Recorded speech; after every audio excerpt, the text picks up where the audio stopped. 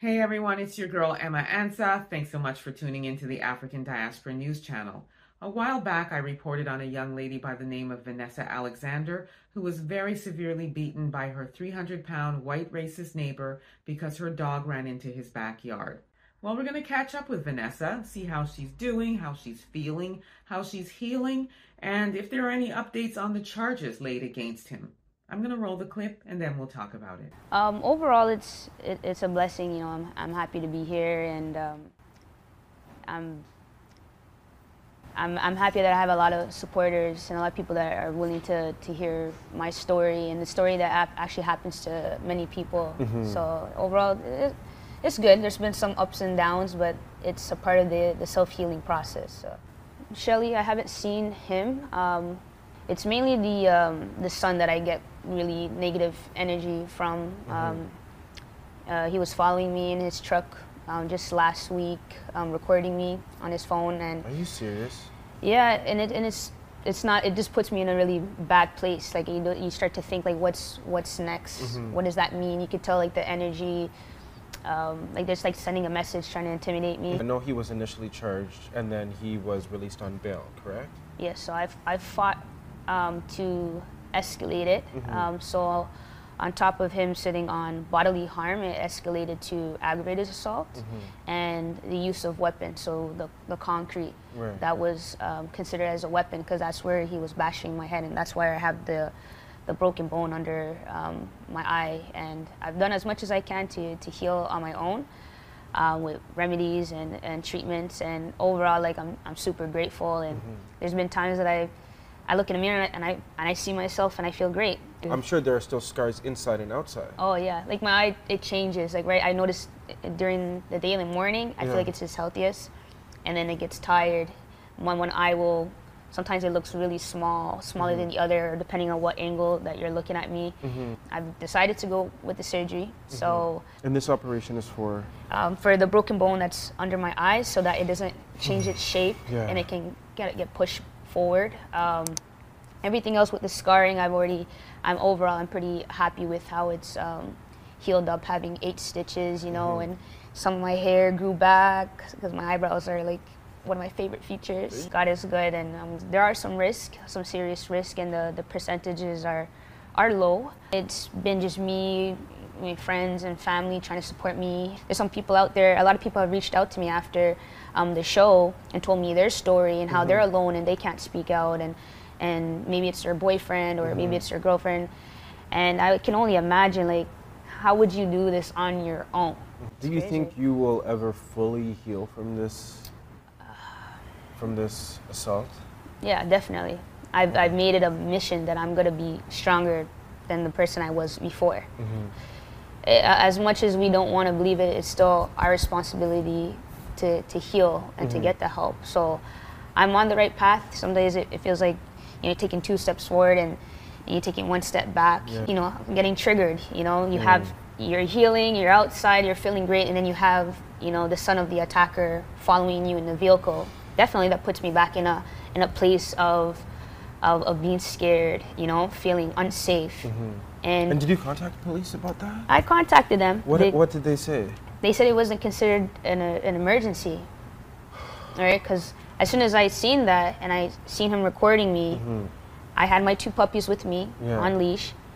I turned around and I hustled home, and I just remember having my jacket on for like 2 hours, and I called my mom, I called my family, and said like, why is he following me? Like, what does that mean? And it makes my mind start to think like, he's sending a message. Who is he sending that video to? So it's not considered an emergency. You have to call this number. And when I call the next number, that's not an emergency. The team they're not available till Friday that you contact. So this happened Monday, so I had to wait till Friday to talk to somebody. And eventually they did come. So, you know, the lead detective is unavailable, so he has a team that's left in his place, and they came through and talked to me about it. So thank God I have, you know, some of the therapists and other services to help me get through that, because it doesn't feel good when you're in that place. You want to feel strong when you're going outside and minding your business and just trying to walk your dogs, right? Yeah. There's a lot of self-blame. Like maybe if I just let someone step all over me, maybe if I just didn't say, hey, don't talk to me like that, maybe I wouldn't have dealt with that, you know? And at the end of the day, that's just no way to react. You know, that response is not how you respond, no matter how angry. Maybe he was having a bad Father's Day. Yeah. You know, maybe I should have went to the cemetery with my sister and paid my respect to my father, but there's just so much things that just go in your head when your eyes are shut. This has been a crazy traumatic year for you. Yeah. What would you say to him now, looking back where you are now? That was one question I haven't even processed in my head, is what would I ever say to, I guess I just never thought I would ever have to say anything to him. Like it was more of like, I'm gonna stay silent and stay humble. And for any reason, if he really has issues, personal issues, to just get himself straight, because that's scary. You know, you can kill somebody. Do you have any message for people out there who felt your anger, who felt your pain? Yes, yeah. A lot of people have reached out and told me their story, and a lot of people have said it's a great thing that I spoke out. You know, being such a long time that I came out with it. You know, these things need to be told. There need to be services in place that are more effective. Police need to be more of a supporting system, and not to be afraid. Like there's people out here that are going to support you, and I definitely appreciate everybody that has come through. I'm actually surprised, you know, because there's so much things going on in Toronto and the world, and you don't really think your story is gonna make a difference, but even the smallest, the little, you know, it comes away. So I'm definitely happy that I spoke out. So as you can see, Vanessa's doing much better. She's fairly healed, still has a ways to go, both physically and emotionally. And you heard that she said that she has to have surgery to repair the fractured bone underneath her eye. So we hope and pray that she will come through okay. I'm happy to hear that she has received a lot of support, both from her family, friends, and, you know, everybody that followed this story and heard about what happened to her. It's wonderful to see the outpouring of love that she's received. Now let's talk about Shelly, the 300-pound racist white man that beat her. His son, who has now decided that he's going to be following her around, taunting her, filming her, and how this has triggered her and causing her to have trauma and be fearful. And the fact that this son can be doing this, following her and videotaping her, and then she has to call this random number that's not an emergency, and they're not open until the following Friday. I mean, this is the son of the man who beat her half to death. Let's just put it in context. And he is now following her, videotaping her, and she's calling for help, and it's not even triggering to the police officers that this would be an emergency, because like Vanessa said, what is he doing with this filming? Why is he following her? This is not safe for her. You know, ideally, we would love for her to move. She still lives next door to this racist. We would love for her to move, but not everybody's circumstances lends for that to happen.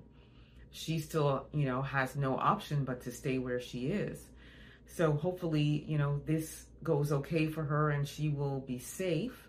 The fact that Shelly has still not done any jail time would probably be why his racist son feels like he has the license to continue to, you know, trouble her. And once again, here we are, the Caucasian protection, the protection for the complexion. And, you know, she's called the police on them. They came, they had a conversation with her, and it goes nowhere. We have to protect this sister. We all have to come together. Let's get a folding chair.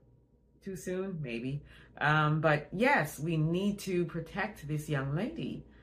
This cannot keep going on. She cannot keep being taunted by these people. Let me know what you all think about this. Drop some comments in the chat. Don't forget to like and subscribe. Also hit that notification bell so you don't miss out on the next upload. And also subscribe to my YouTube channel, EA Public Relations, where I focus on and feature Black-owned businesses in the Niagara region. Until next time, everybody, please be safe and peace be.